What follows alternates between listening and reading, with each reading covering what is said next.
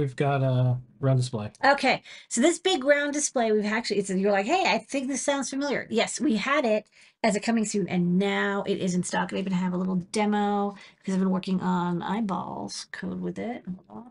It's plugged in. You can go. Okay, so this is a gigantic. Big eye.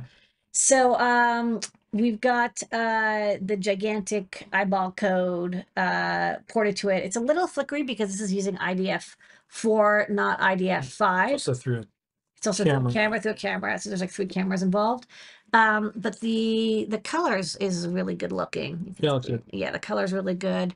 This is actually pixel doubled too, by the way. This is 360 by 360 pixel doubled up. We're going to try to port this code to IDF5 so it looks even better, but in CircuitPython it works, in Arduino it works. 720 by 720 pixels, massive display. I'm also getting a capacitive touch one. It's going to be more expensive. So I think if you just need a display, you don't need the touch capability. This is the biggest round display we could find. We went out, we used our eyes, and we found this. Okay. Okay, we also have a bunch of Raspberry Pi accessories. So the active cooler for the Pi 5 is a board that plugs in, it like attaches to the Pi 5. You can see like the Pi 5 is not included. This is the thing that's not, it's like the heat sink plus the fan. It plugs in. You will probably need to use a lifter for the 2x20 connector if you want to connect GPIO on top.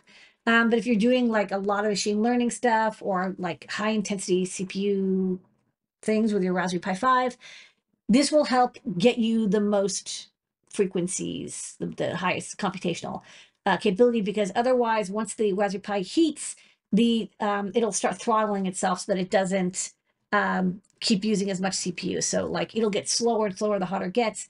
With this, you get all of that computational power. Okay, and then there's cables. There's cables. This is the Pi display cable. So this is like a demonstration to show. So we have both the display cable and the camera cable, and they are not the same. Yes, I know. It's confusing. They look at these nearly identical things. They look identical, but they're not. What about this? What about this? What about this? They're a little bit different. But this is the display cable showing.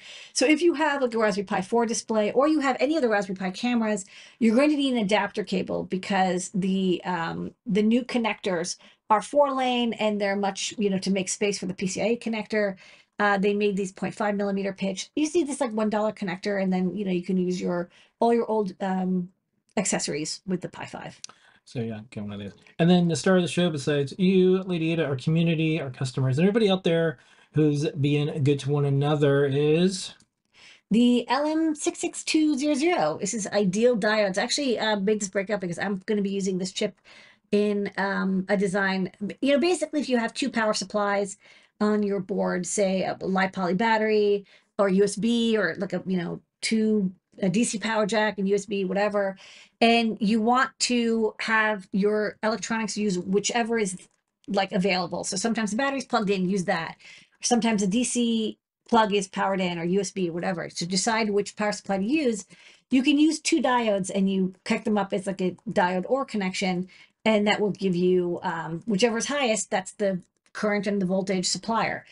But you have to deal with the dropout of that diode, which can be like 0.5 volt, which can, like that's a lot of power that you might be losing, especially for low power situations. Also, the diodes are kind of large. Also, you don't have an enable switch, which you can do with another transistor.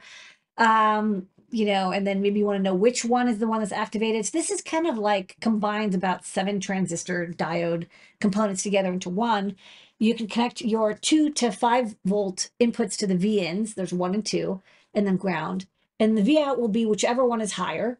And there's also a enable pin, and you pull that high. By default, it's pulled low to turn on.